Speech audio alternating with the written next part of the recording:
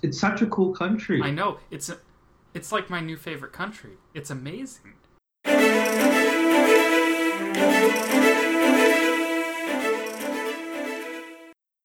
Welcome everyone. I'm Jared Arts.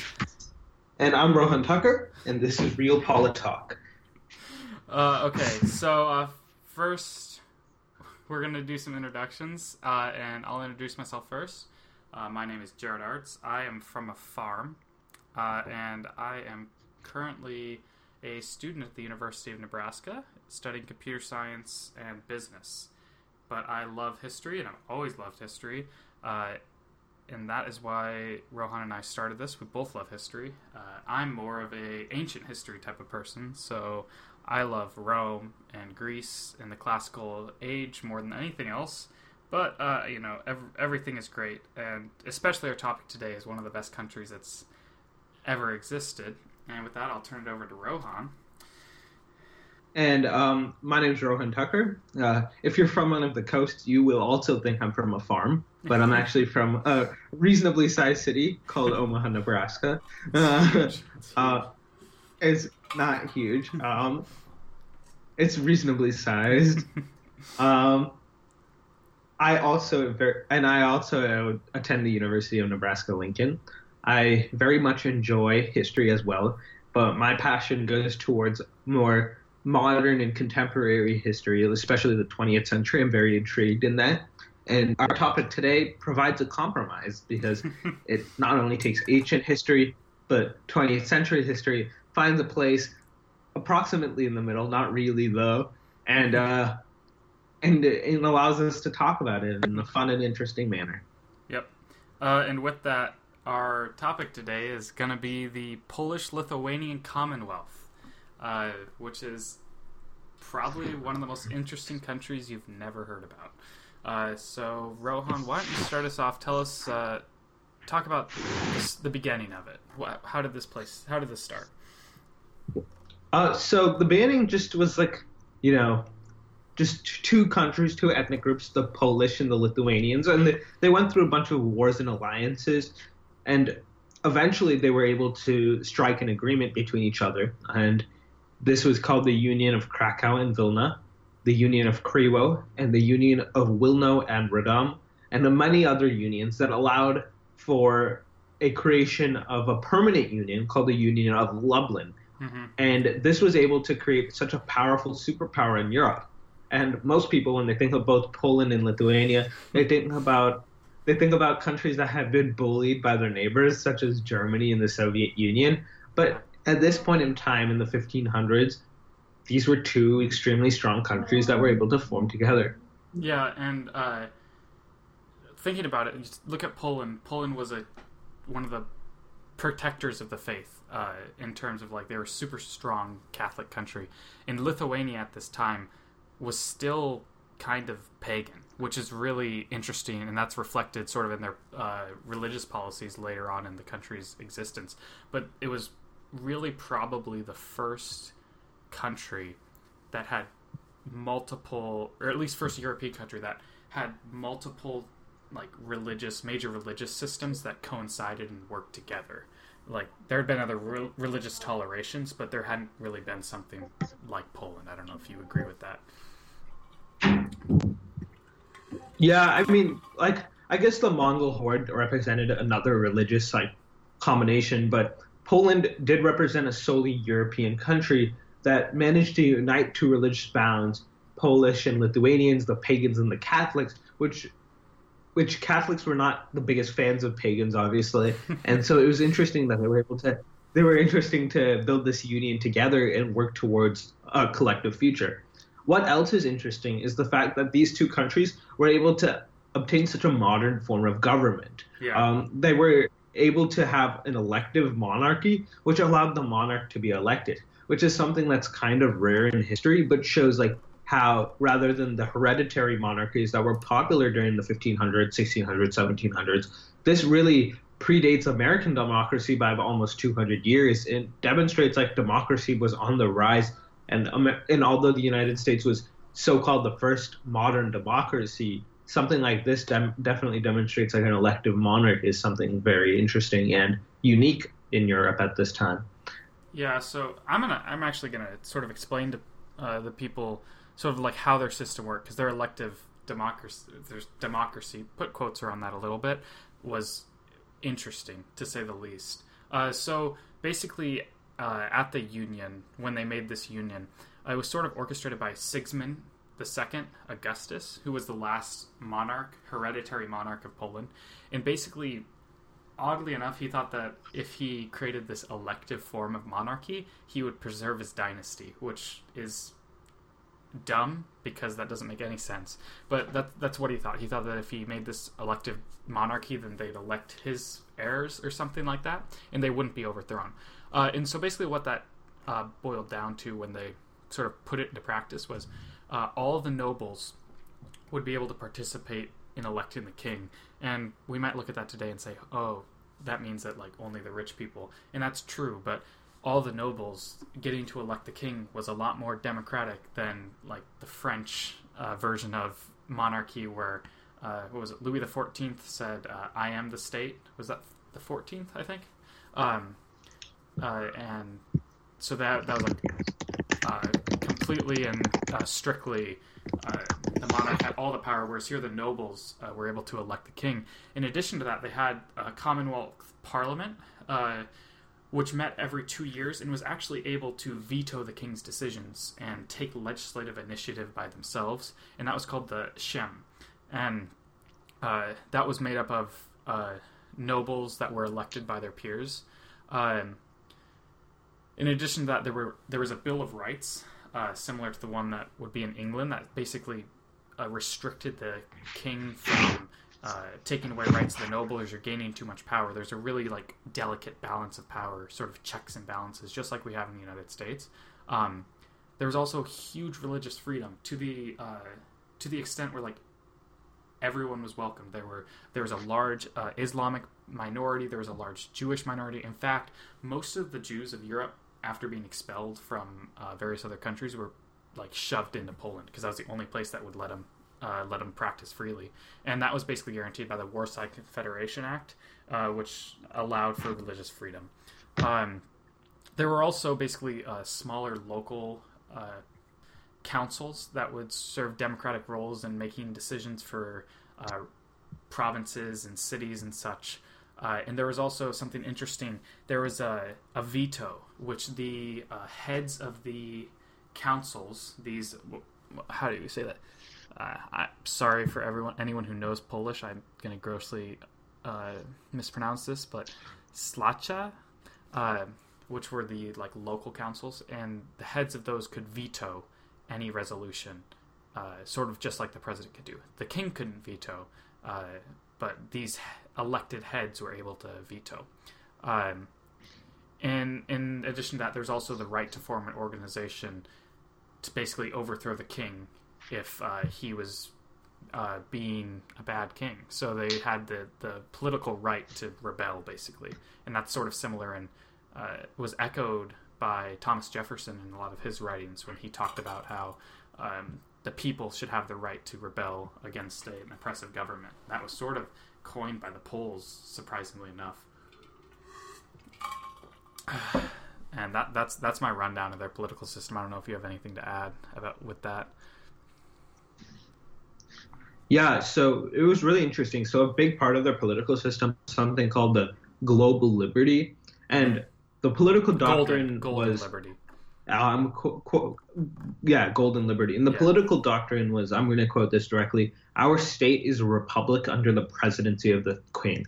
If you think about this is so unique because, again, like democracy truly hadn't existed since the Athenians, and like the fact that they were able to have a parliament and a senate and stuff like that in the 1500s after so many years of monarchy in Europe and these like different political revolutions that were happening. Mm-hmm. And the government was continually able to reform by like adding a separation of power in the future, establish like extended political rights to even the bourgeois and not just the nobility, which does sound bad because the bourgeois are by its nature an extension of the nobility, but at least it's expanding.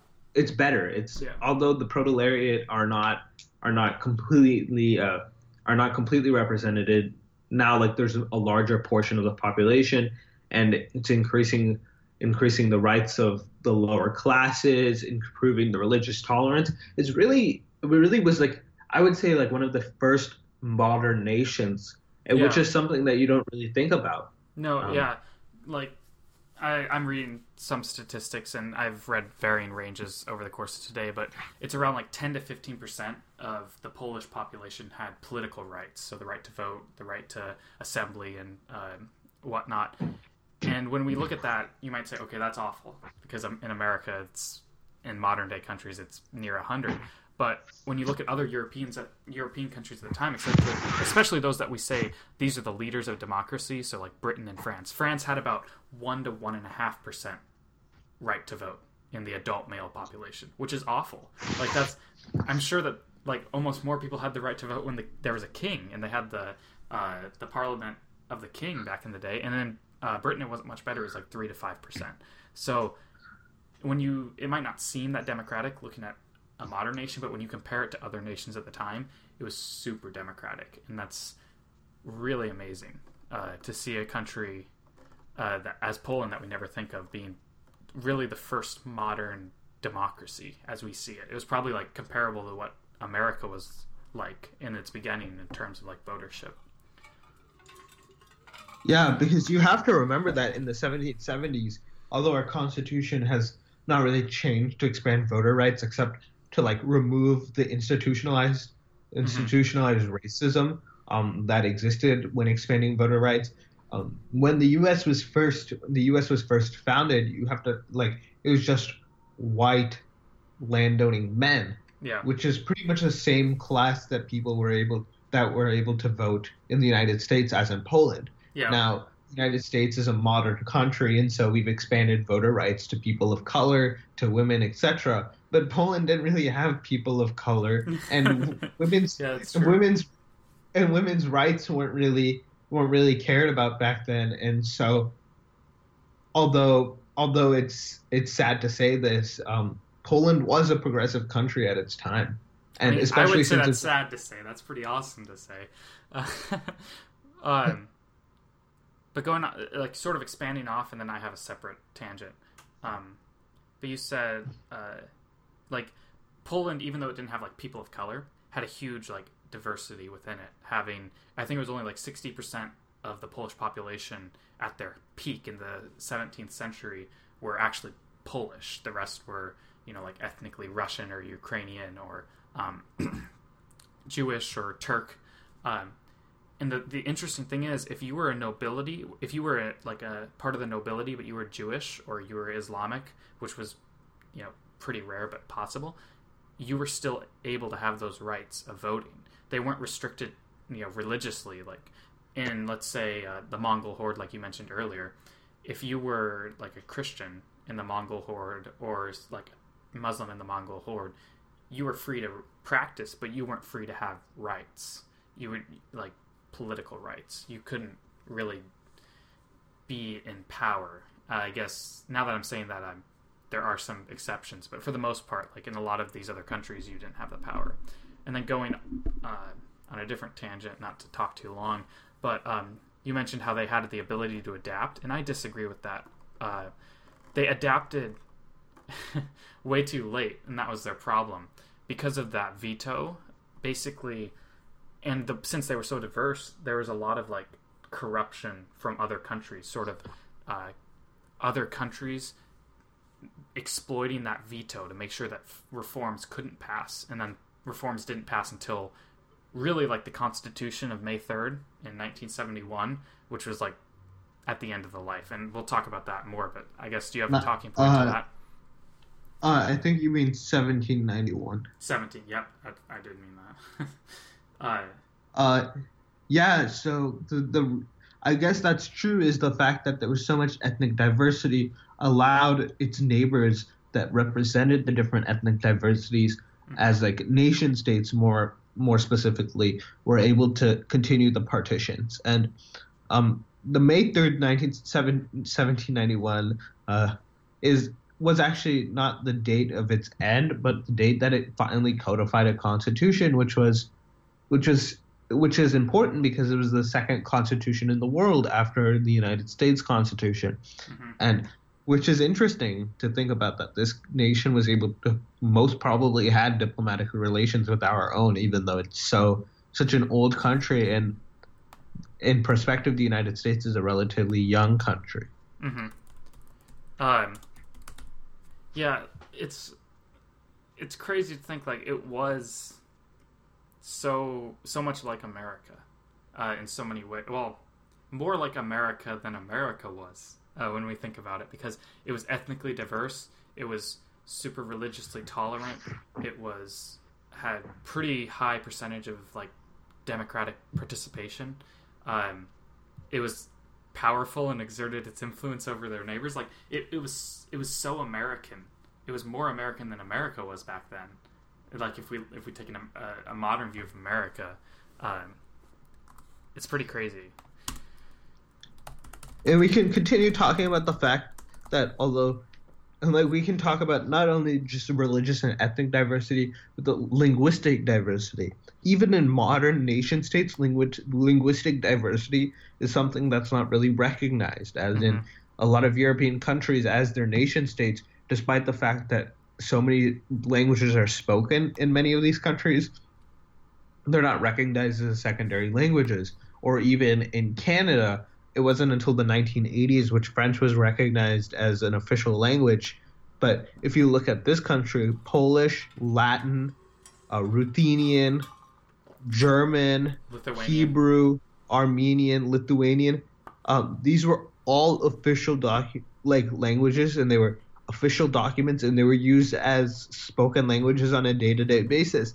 And there were so many other languages such as Arabic and French and all of these languages were also spoken, and it just shows like this was a country that was willing to accept diversity and accept a lot of interesting ideologies that were extremely foreign to Europe and frankly the world at the time, you know? Yeah. There were like there wasn't much of anything like anywhere. Like in America even, we never opened up to, you know, language diversity. I mean, we're still having a problem even like when a huge percentage of our population speaks Spanish, and we're not going to recognize that as a official language anytime soon. But I mean, it's really telling to show like how sort of like how the country was born. You know, two very different people coming together really is reflected throughout its history, the Polish-Lithuanian Commonwealth's history of being a country where anyone can go and have an equal opportunity and have rights and freedoms, like no matter who they are. And it is so weird to think about Poland, being bullied, being stuck behind the Iron Curtain, but really they were sort of really one of the kickstarters of democracy in the modern world. Yeah, it's really a good thing that we were able to see like that this country was able to influence our own and so many others throughout time.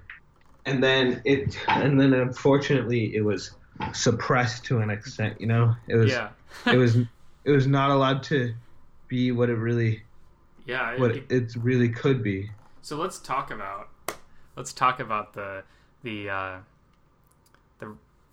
military. Let's talk about the military side of Polish-Lithuanian Commonwealth, because we have to. Anyone who knows about old Poland loves the military side of it. So I guess, where do we start? I guess, should we start with, I mean, they were really strong, they were beating everyone, and then let's talk about the deluge. Probably that was sort of the fall, the beginning of the end of Poland, the Swedish deluge. Yes. Do you want to start with that? Yeah, so the Swedish deluge was really the end, because the Polish-Lithuanian Commonwealth wasn't able to properly attack, and it really defend. It was really like the Swedish invasion into the country, and I guess Sweden had been continually growing stronger. They were continuing to take more land, which was hence leading to much more population growth, and this was allowing Sweden to become one of the strongest countries in Europe. Mm-hmm. And so like this really did cause the decline in the nation as it caused this Polish-Swedish war, and that was like an earlier war, and then so there was a lot of decline in the military as Poland had just fought this war against Sweden, and Sweden was continually getting stronger, and they had won the 30 Years' War, and so they were extremely strong, and it had a very large army. And Poland, which had fought wars against the Cossacks, it had fought wars against Russia, was truly unable to completely defend. Mm-hmm.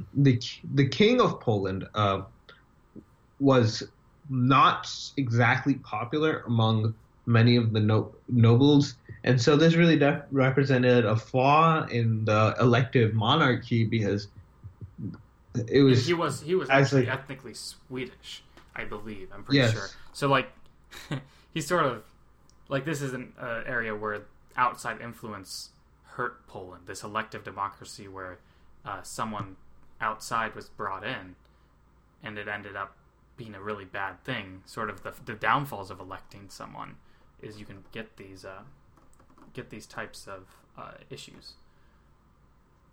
And I guess this is why our president is the United States president has to be a natural born citizen, you know? Yeah. Because you don't want to rush. They may have seen these downfalls in the Polish democracy. Yeah. And so then to talk a little bit more about, I'm going to go into a little bit more depth than like strict military, because that's my sort of thing. So talk about sort of the structure of the army. And it was made up like most other armies. And speaking specifically of the 16th century sort of into the 17th century, because obviously in the 17th century, huge change went through all militaries, with firearm introductions. But in the 16th century, the units that comprised it were mainly like levy units. So they would take and you'd have your gear, and then when war came up, you'd be called, just like the feudal system, the feudal knights or whatever.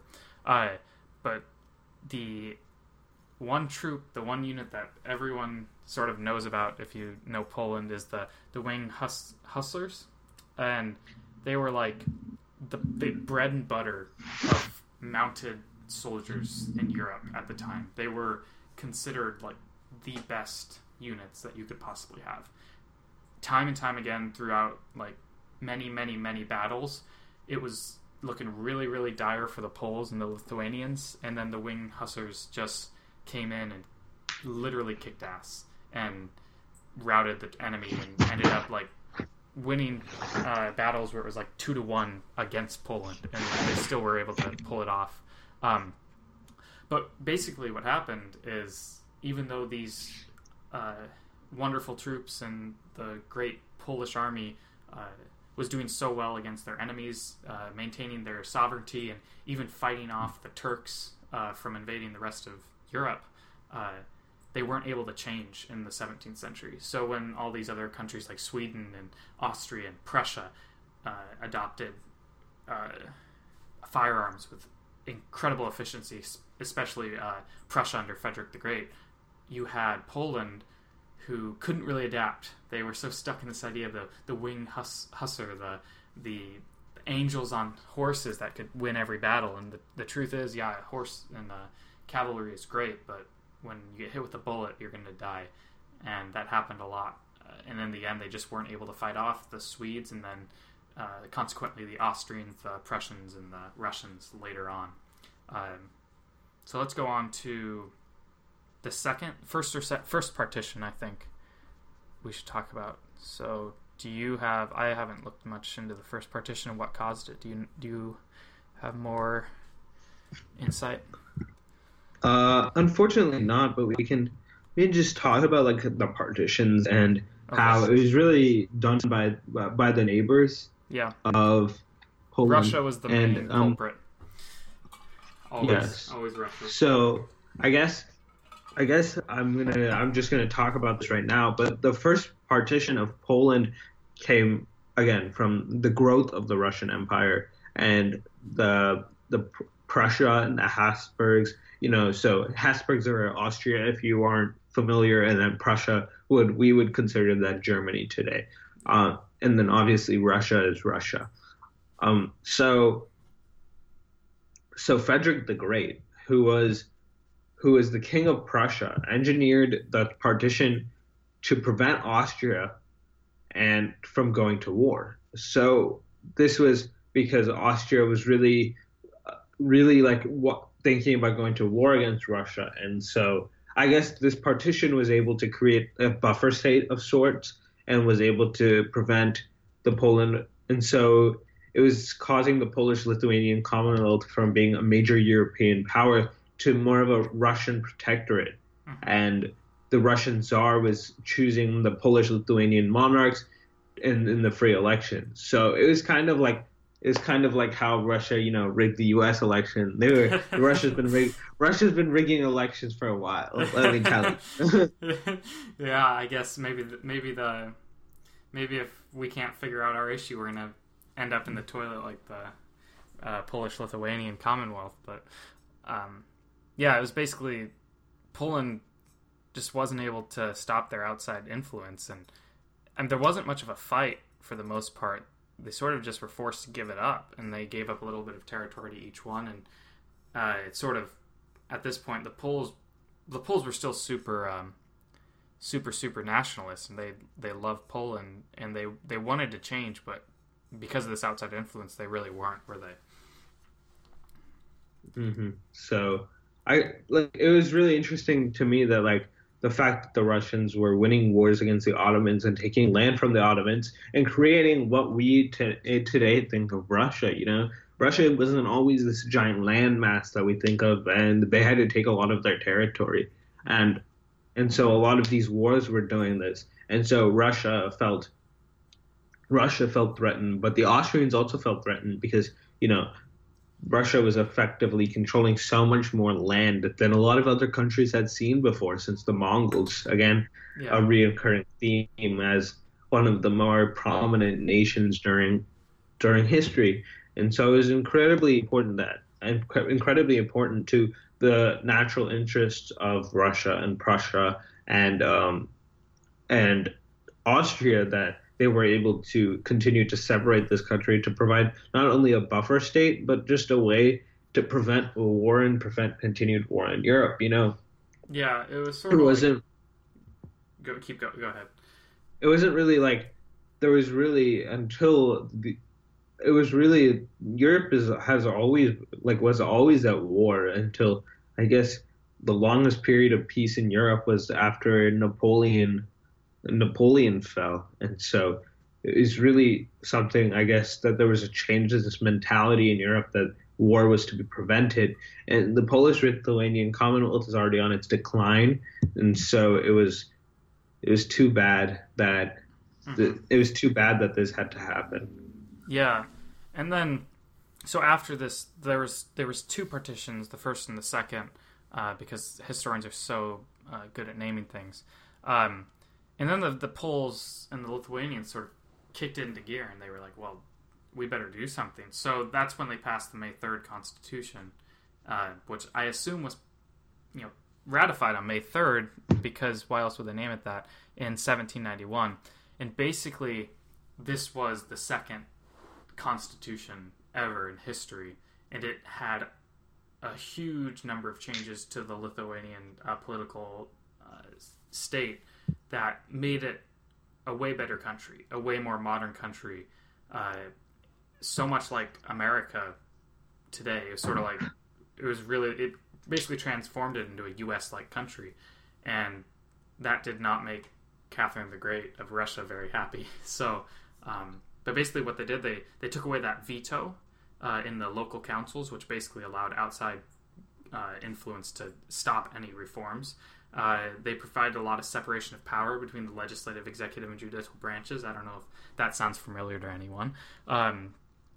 They established a popular sovereignty. They extended political rights to the middle class. They increased rights to the peasantry, which I guess, I mean, when you start at a bar that low, it doesn't take much, but they tried. And they also made sure to keep the religious tolerance that had been so prevalent in Poland at the time. And, you know, for a while now, it's not that Poland isn't the same as it was, but the May 3rd Constitution was really, really a cool document.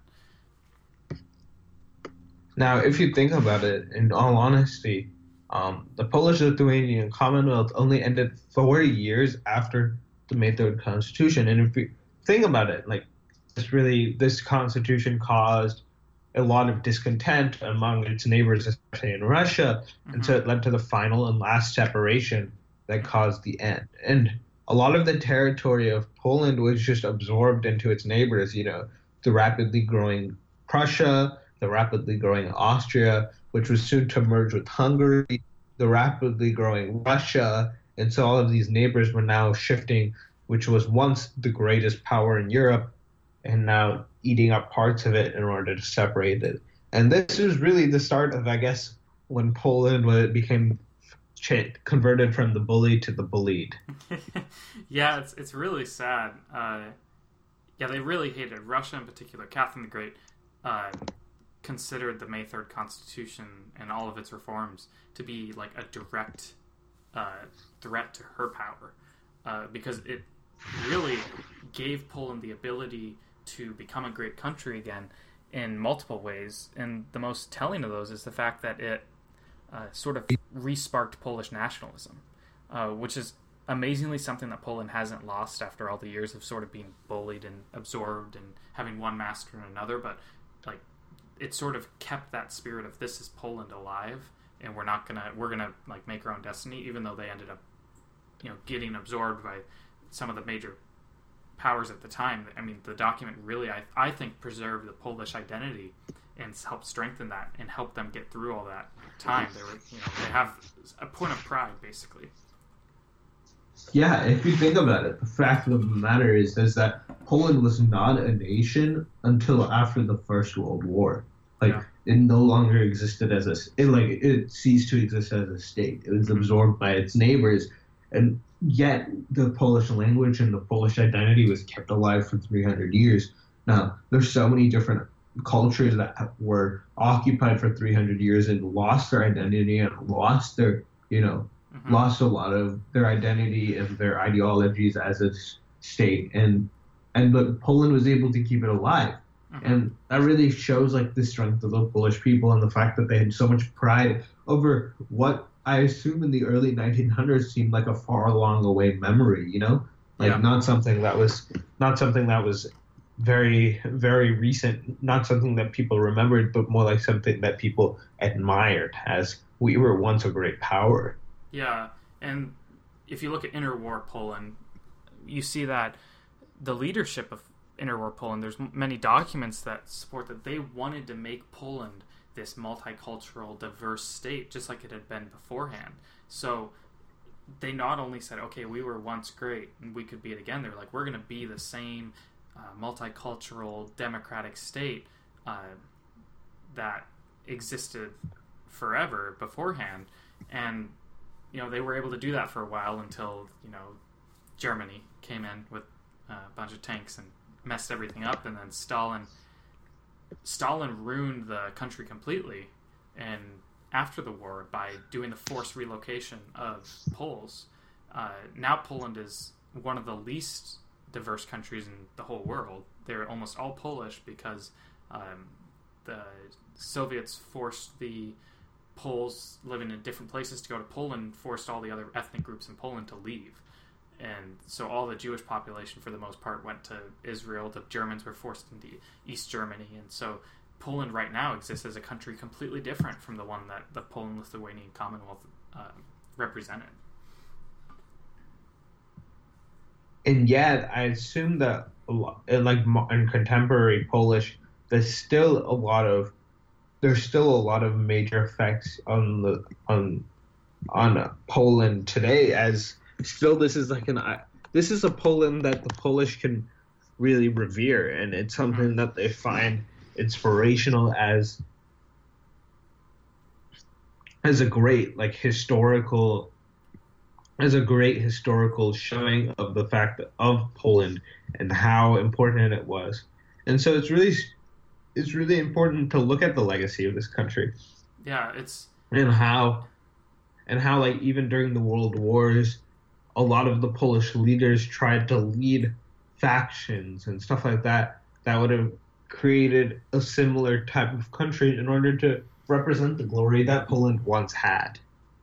yeah, it's really interesting that like, we don't learn about this Poland, even though it's so it's so representative of sort of like American values, and probably really did influence the thinking of Thomas Jefferson and other the founding fathers. Is like they could look over to right over to Europe, and we say we get a lot of our ideas from Britain, but in all reality, a lot of the ideas looks like more so from Poland, and maybe even Britain got a lot of their ideas from the Polish Commonwealth, because it had existed for a long time, being sort of this democratic state since the 1500s. And I mean, I feel like after learning more about it, I feel like everyone should know all about Poland, because maybe someday Poland can into space, and I think that they just need to look back. Yeah. So, despite our current ideologies and thoughts of Poland, in conclusion, we just need to look at the fact that Poland really represented a progressive and ideological powerhouse in the mid 1500s to 1700s.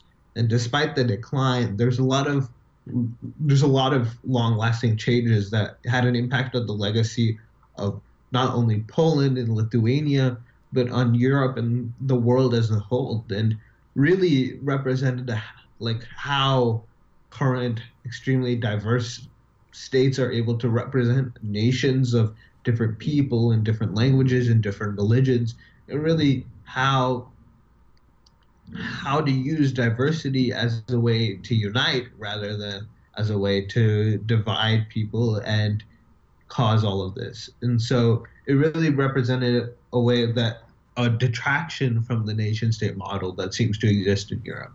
Yeah. And it seems to demonstrate on how maybe not all the time a homogenous society is the best version of a society.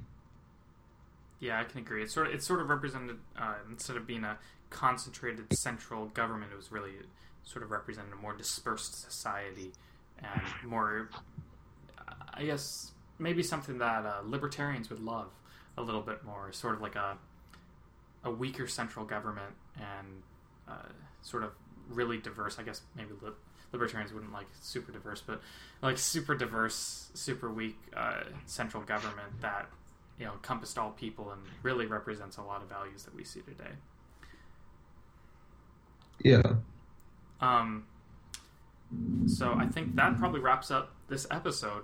I'm going to put in the show notes a survey. So if anyone who is listening, if anyone has any feedback for us, hopefully constructive feedback, or has a suggestion for a country or event or topic that we should talk about, go right ahead and click on that link and submit a response to a survey form that will basically just say what's your feedback, and we'll look through that for any suggestions or thoughts you have about the show.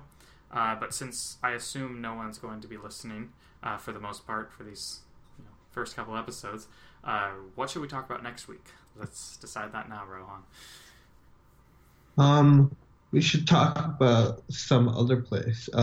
We can talk about like the good idea, Simon Bolivar or something.